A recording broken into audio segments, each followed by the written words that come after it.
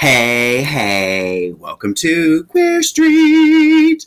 Sorry about that. I don't know where that came from, but welcome to Queer Street. This week, we're going to be talking about book number 4 in the Fear Street series, Missing. Now, before we get into this too much, I'm going to tell you, I honestly don't know if this is book number 4 or book number 5 because all over the interwebs and even on R.L. Stine's website, I see it as both 4 and 5. So I'm going to go with 4 because that's what I had it down originally as, even though the publication date actually puts it at number 5, as the next book has an earlier publication date. But whatever, we're just going to roll with it. We're going to do it. We're going to have fun. We're going to have a good time. So, however, though, we are now into the 90s, y'all. It is no longer 1989. We are in a new decade. This is the dawn of a new decade. The publication date on Missing is May 1st, 1990, and it comes in at 168 pages, which makes it the longest book as of yet. Normally, they're around on 40, 150-ish. So we got another 20 pages of interesting trips to Shadyside going on here. And we kind of need these extra 20 pages because this book is a little weird, okay? I'm going to tell you, it is slow in the beginning and the middle, but then it ramps up and things get batshit at the end and go off the rails. But I really liked it. Even though I will admit, and we'll get into this in a bit, there are quite a few plot holes and weird things where I'm like, I don't know. But I loved it, and you'll see why. So let's read this blurb on the back cover, because missing, who's missing? I know you're dying to find out why. So listen up. It says, what would you do if your parents didn't come home, didn't call, left no note? At first, Mark and Kara Burrows aren't terribly alarmed. Their parents have stayed out late before. But then other things start to go wrong. Mark's girlfriend, Gina, breaks up with him and suddenly disappears. The police don't seem at all interested in finding Mark and Kara's parents, and their mysterious cousin who boards with them seems to be spying on their every move. When murder strikes, Mark and Kara learn their parents... when murder strikes, Mark and Kara learn their terror is only the beginning. Someone wants them to disappear too. But why? The answer lies deep in the Fear Street woods. But will they live long enough to find it? I know. That's a really, really good back of the book blurb or synopsis or whatever this is called. Plus, this book also has some fun little ties to like the mysterious woods, and I kind of like that because woods are scary and shit, like we talked about last time. So the little tagline on the front says, first their parents disappeared, then the real terror began. Okay, and y'all, this cover, first of all, we've got Mark and Kara. They both have to be on here because they are both equally represented in this book, but you've got them and they're walking in the woods. Okay, you can see there's some tree branches. It's foggy, it's late, and they're very clearly being caught surprised because there's a long shadow falling over them. But it looks like Kara is busting a wicked ass dance move. I don't know if she's like mid-turn, like, oh, and I'm physically doing her move. You can't see me, but I am, trust me. But it looks like she's dancing. But y'all, the fashion, she is wearing an oversized pink sweater, a denim skirt, and some opaque blue tights. And her hair is fabulous, you know, late 80s, early 90s, big hair. And then we've got Mark in a leather jacket and a graphic tee and some jeans. So he is not dancing. He looks just as surprised as Kara, but she's really the only one that did not think that they were going to get caught sneaking around in the woods dancing, because that's what the cover leads you to believe. But spoiler alert, no dancing occurs in this book. So let's get right into it, though. Okay, so we've got Mark and Kara, and like so many people in Shadyside, they're new, and of course they move on Fear Street because nobody wants to live there because it's creepy AF, and, you know, people come to Shadyside because, you know, the crime rate is so atrociously high, as is the missing persons rate. So we've got to keep the economy going. So we've got new people moving in all the time.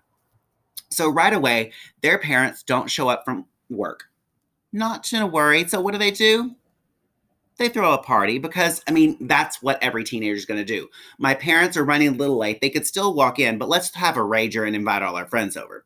So they do this, you know, not caring. Their parents have been home late before, but, you know, of course, what's going on? Who cares? We don't know.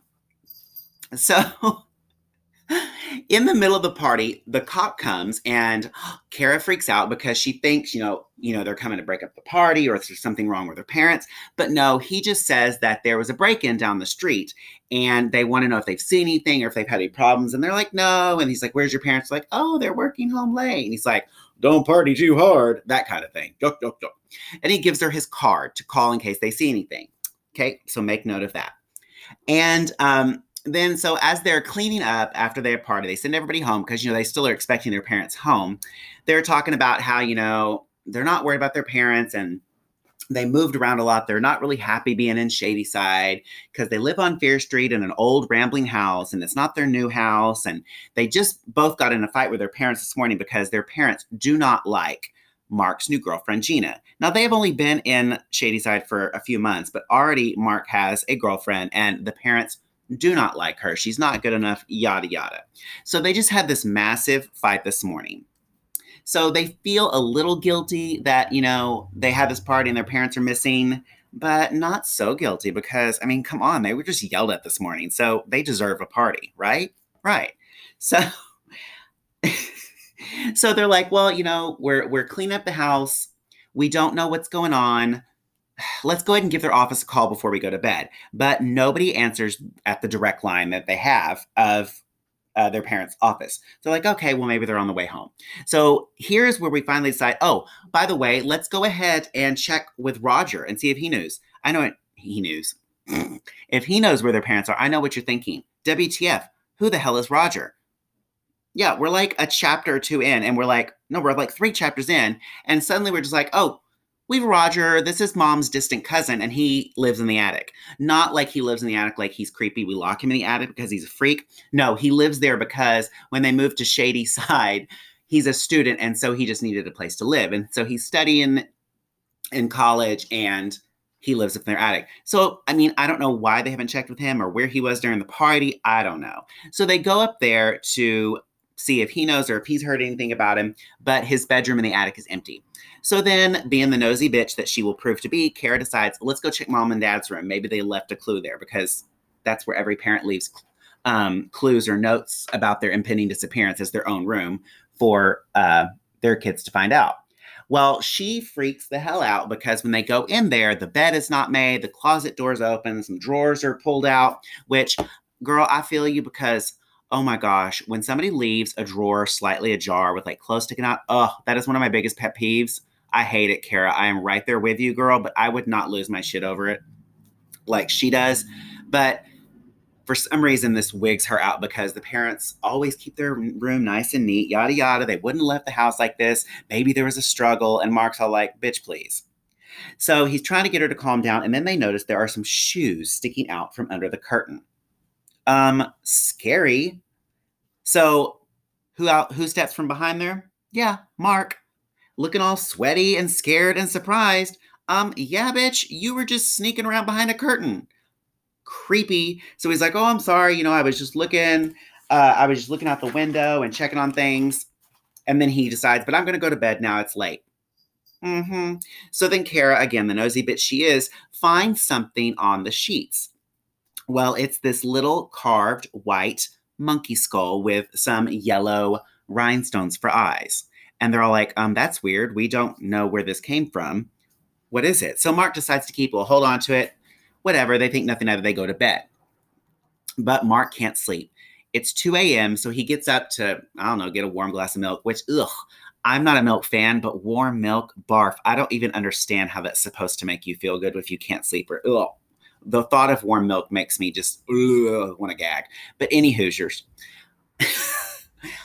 Mark realizes that Roger is in the front yard, crossing the yard, going across the street, and gets in this van. Sneaky, sneaky. So he immediately thinks, well, if he's out there being sneaky, I'm going to be sneaky. I'm going to go up into his room again and see if I can find something. But he doesn't make it up there because Roger intercepts him as like, I was just on a walk. And Mark was all like, I was just going to the bathroom. And so they have this awkward meeting where they both know that the other is lying to them. I was going to say a lying jerk, but they're not really being jerks. Where the other is lying to them, but they just are kind of like, okay, and go about their own ways, right? So it's the morning. They wake up. Parents are still missing. So they're not freaking out. They sit down to have breakfast. Yeah, we've not called the police. We've not done anything. We've not done, whatever, just go about our day. So Mark tells Kara about what he saw last night. And they're like, that's really weird. Let's go talk to him now. So they go up there, but he's not there. It's super early. They're like, why isn't he here? It's like 7 a.m. Where did he go? We didn't hear him leave. But being the nosy bitch she is, Kara decides to snoop around. So she notices that all of Roger's notebooks for school are empty. Like he's not been taking notes. I didn't take that many either, but a note every now and then would be good. And that his textbooks, aren't really used much. And then of course she looks in the desk drawer to where there's nothing in there but a loaded pistol. So right away we got some more creepiness from this creepy ass Roger guy. He's living in your attic, he's creeping behind your curtains, and he's got loaded firearms. Mm-hmm. Weird. But anyway, they're like, well, that's kind of odd. So they go downstairs to try to see what's going on, but now the phone is dead. Okay. So they're like, I'm going to go to the neighbors. Kara's going to go to the neighbors and call their parents' office to see if they're still there, So she goes and calls the office. Nobody answers the direct line. So they're like, well, we're going to have to just drive in and see. We're just going to have to drive in. So there you go. They're like, well, we need to take a car. We need to rent a car or take the bus. But then they go through the garage and notice that the parents' car is still there. Now, again, why they wouldn't have checked it, I don't know. This is one of those things. I'm like, there's a lot of not plot holes, but like some lines that don't exactly connect, but it is the 90s and it is Fear Street. And so it doesn't all have to be perfect. I know, but it's still a little weird. Anywho, so the car's there and they're like, well, if their car is here, how do they get to work? Or if the car is here and they're back home from work, where are they? They're like, that's sus, but let's take the car to go to this Cranford Industries where their parents work and let's find out about him. So they decide to do that. So they drive to Cranford Industries and spoiler alert, no one there has heard of their parents. The guard at the front gate does not know, the secretary does not know, and the creepy boss, Mr. Marcus, does not know. This is some big like tech firm. I don't know. It's the early 90s, what tech was back then, but we didn't have the interwebs or anything. So I don't know what the hell they were doing. But I guess Mark and Kara's parents install mainframe computers for big companies. So that's apparently some big tech company. But nobody there knows who the hell their parents are. They're not on any directory. They're not in any office, nothing. So they're like, why would our parents lie to them? Why would they do this? And then they realize they don't really know much about their parents. They're teenagers. They don't know much. They don't really know what their parents do for a living. They've moved around a lot, and they don't really know this weird ass Roger guy that they just randomly met, this distant family member that lives in their attic. So they're not really the brightest crayons in the box, nor are they the most observant. So they decide, you know what? We're going to get back home. We'll talk to Roger, then we'll call the police. Okay. So they call home before leaving to see if their parents are home yet. And Roger answers. Okay. Well, the phone is working. So they go home. Gina calls. That's Mark's girlfriend that the parents don't like. Gina calls randomly and like is all crying and breaks up with him with no reason. And so Mark just flips out. His parents are missing and could be dead, but right now he is mad as hell and totally broken that his girlfriend has broken up with him. So and Kara's all like, oh, it's okay. Like they completely lose focus of the fact that their parent, they were on the hunt for their missing parents, but whatever. So then Kara decides, you know what? Maybe it's time we call the police. It's been almost an entire day. Maybe it's time. But let's not actually call the police. Let me call this officer that just randomly dropped by my house the other day. So she calls this Detective Faraday and she tells him what's happening. She told that they couldn't find their parents. They didn't come home at night, that they went to their office and that nobody knows them. And then they noticed that Roger was listening in on the other line. Oh, the good old days with those landlines where you could just pick one up. Oh, kids these days with their cell phones and call waiting and caller ID and multiple lines. They don't know the joy that is that. But anywho, he was listening in. So they're even more suspicious of him now. Okay. So they confront him. Roger denies this whole van thing. And they clearly still believe that he's he's lying. He doesn't know. But then he has to leave, and Kara's like, we have to follow him, yada, yada, yada. But Mark is still too distraught over his girlfriend to go and continue to search for his parents. He needs a break from all of that drama so he can deal with his personal drama. So Kara leaves, and she leaves to follow Roger, and Mark stays. Well, then he gets another phone call from Gina, and she's crying. And it sounds like there's a struggle, and then the phone goes dead. So he has to go find Gina. He's got to go to her house, see what's going on, because that's more important. He can't spare a minute on his parents. He's got to figure out what happened to Gina. And of course, the easiest and fastest way to her house is through the Fear Woods. So he goes in there, and he gets lost in these creepy ass woods. He hears noises, general haunted woods. And then he falls into a pit. Now, here is one really good thing that I don't think I've mentioned this yet, is that this book goes back and forth between Kara and Mark's perspective and point of view. And sometimes their stories overlap. So it's a little bit like reading the four Gospels. You get the same story, but you get it in a couple of different ways. And, so like one thing will happen and it'll be Kara's, and then at the end of the chapter, but then the next chapter backs up a little bit with that same thing, and it's Mark's point of view.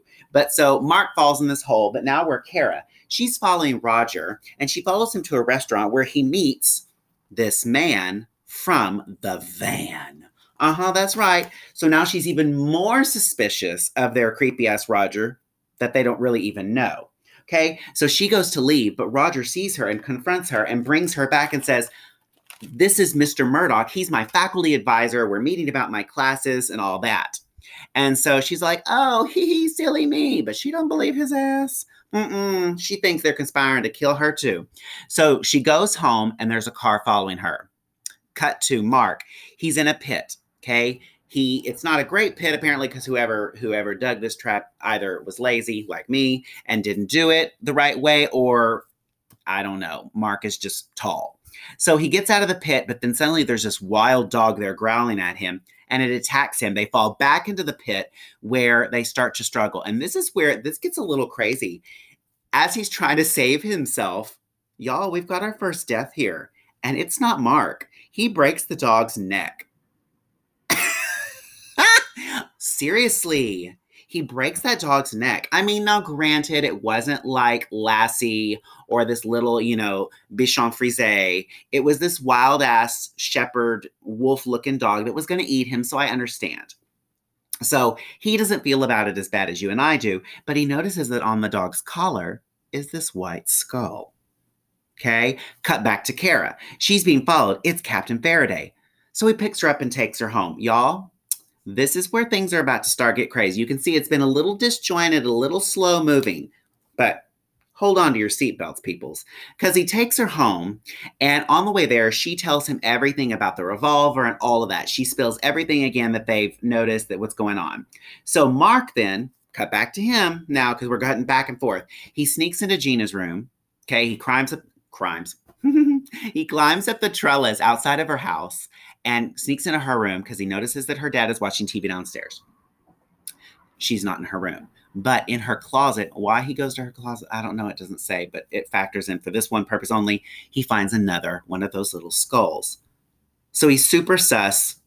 Okay. And now in walks Gina's dad with a gun. Cut back to Kara. Okay. The officer drops her off, and here we get a visit from Lisa Bloom, one of our little background characters that pops up every now and then.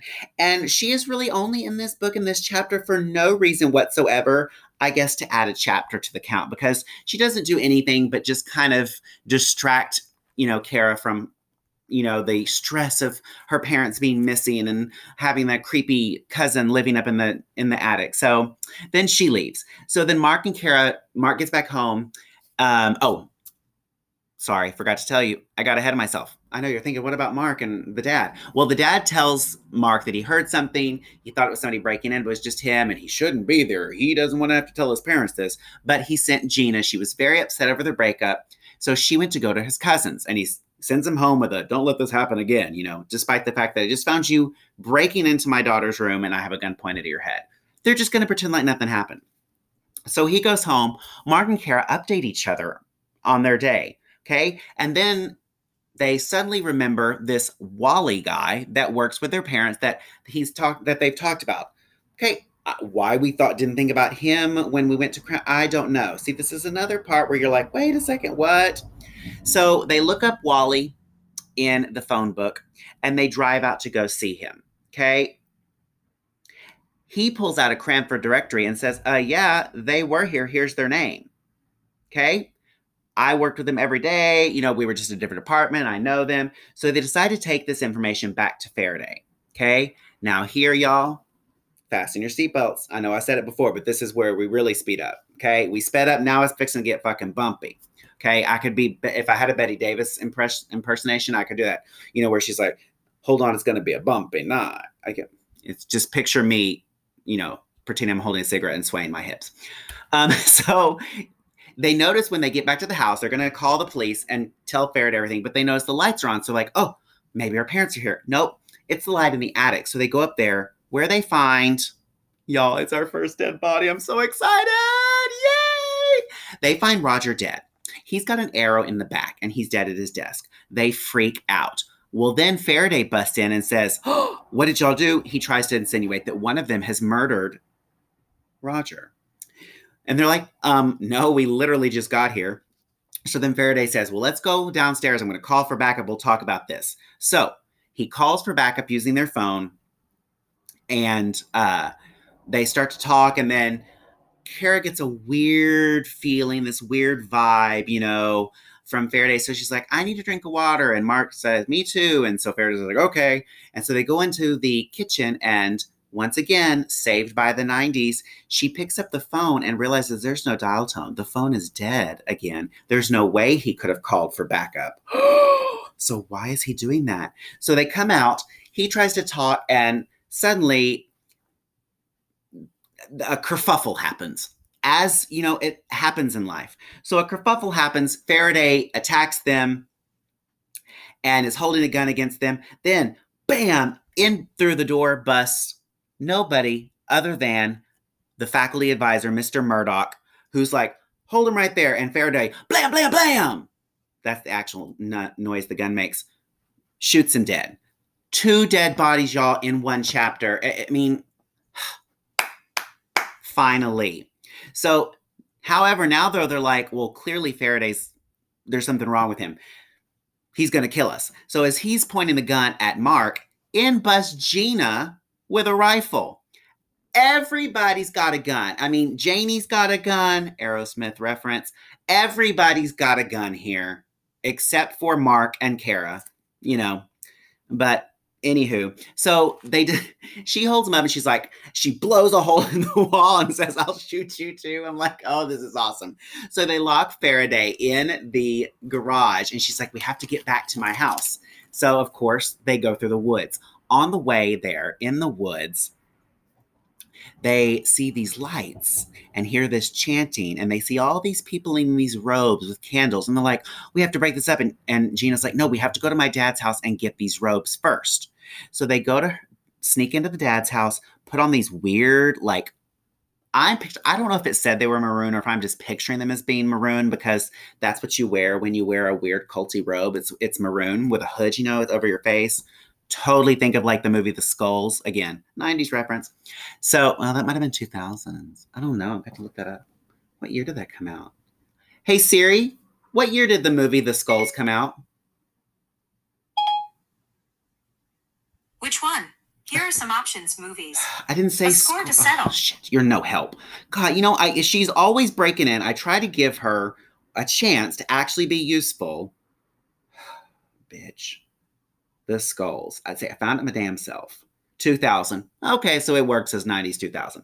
So anywho, so they put these robes on, go back, and here they come up and they see these 2 hooded figures and the masks and this third one, and he takes the mask off. And who is it? Y'all, you know who it is? It's their mom and dad. So right away, Kara's like, oh my God, our mom and dad are leaders. They're the leaders of this cult. They've been going around. We're moving from cities to city. They're starting all these new cults. Well, as they're thinking this, the third guy takes his mask off, and who is it? It's creepy Mr. Marcus, their boss, and he starts going on about this, and I shit you not, y'all, the name is the Brotherhood of the White Monkey. I know, I'll let you stop laughing for a minute. And he's talking about how they have to take back the country from the criminals. The government won't do their job, so they're going to do it. He is totally off his rocker talking about that, and that these two traitors have to be dealt with. So now it clicks in that their parents aren't leaders of the cult. They're just going to be brutally murdered by one.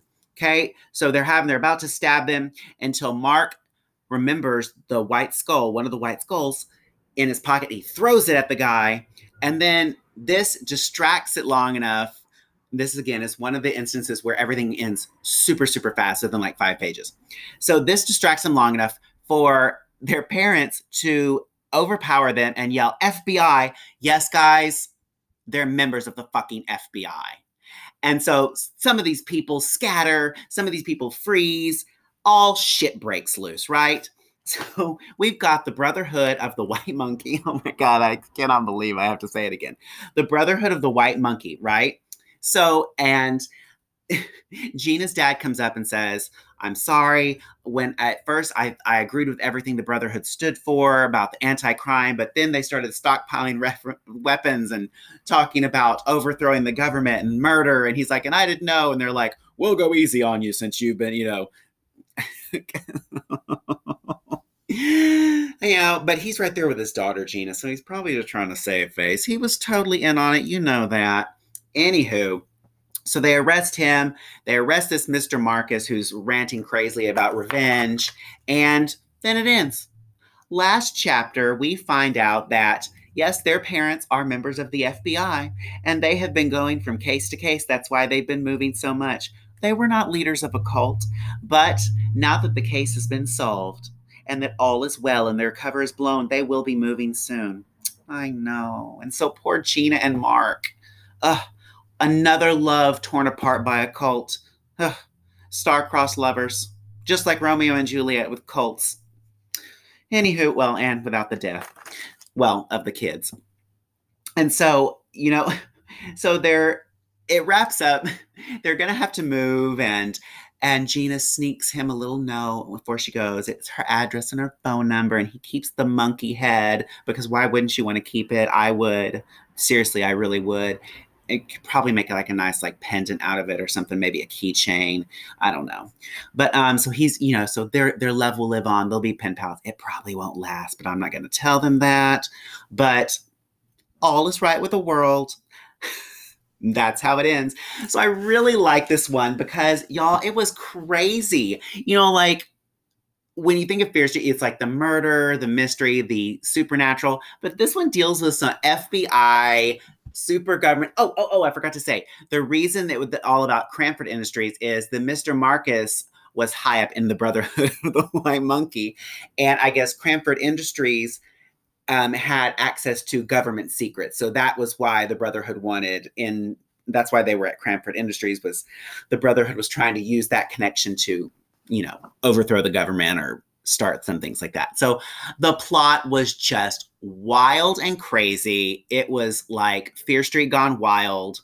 It was just, I loved it. It was so crazy toward the ending, but it had the same sappy ending. But I thought that was so cool. Their parents, it made me think of the movie, the Spy Kids movie, where they find out that their parent, like Antonio Banderas and Carlo Gugino. I don't know how to say her last name, but I love her because she's one of those people. She's like 103, but she looks like she's 20. But I love her anyway. But that's what it made me think of. And it doesn't say it at the end, but I pictured, just like in the movie, like Mark and Kara are going to team up with their parents and join the FBI as like FBI's first family and fight crime and White Monkey Brotherhoods. I just love it. So that's what I think. So that's where Missing ends. They weren't missing all along. They were just being held captive by a cult. So that was cool. Cults are creepy.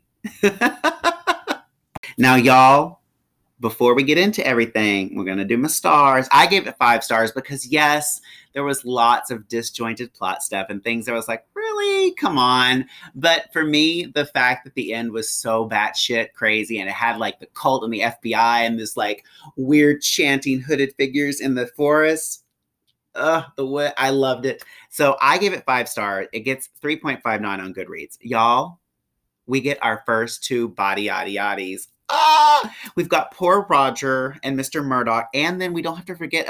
We can kind of throw the dog in there too. That wild mean dog that Mark killed, but we'll stick with human bodies. But I did make a note that the dog was killed too because we don't want to forget about him. But Roger and Murdoch. Rip Roger and Murdoch. I'm so sorry. The type of fear clearly was a cult one. To my knowledge, I can think of, I don't think there's another culty Fear Street book that I'm looking at my collection right now. I've got to think. But so this is definitely a cult one. You could also call it a criminal one, but I'm going to file it under cult. And the queer. Now, this is hard. This was tricky for me because there's not a ton of characters in this book. Normally, you have a huge cast of characters, like all these background characters, but not really. But the more I thought about it, the queer was definitely creepy cousin Roger. And I feel bad because he's really not creepy cousin Roger. I meant to tell you, he was obviously in the FBI, as was Mr. Murdoch. And Faraday was, I forgot to tell you, and Faraday was a crooked cop. I just got so excited about the ending. So yes, Murdoch and Roger were in the FBI. Roger wasn't really their cousin, but and Faraday was a crooked cop that was in with the Brotherhood. And when they found out that Roger knew too much, he killed him, and Murdoch too. So sorry about that. But clearly the queer is Roger. Just because I just totally got the vibes from him. Just first of all, his bedroom was very, very neat. And just, I don't know, the vibes I got. Plus, it wasn't anybody else. But I don't know, the vibes whenever you just Roger. Not because he was a creepy cousin. Not all queers are creepy cousins. Some are, but not all. But Roger is the queer for this book. And the next book, which again is probably realistically book number 4, but it's going to be the 5th one, is The Wrong Number. Probably one of the more well-known ones. So I'm really excited about that. So here we have Missing. Mark and Kara reunited with their FBI parents. How badass is that to find out that your parents are FBI people? And they just took over this giant Brotherhood of the White Monkey cult. And you get a cool little souvenir. Great, great, great. Love it. It's a win. So plus we got bodies. We got queers. This was just a win all around for me. So yeah. So that ties us up for this one. A little bit longer of an episode, for a little bit longer of a book, a little bit batshit crazy of an episode, but that's just me, not just because the book was batshit crazy. But next week, we'll talk about The Wrong Number. So until then, have a great week and stay queer. Bye.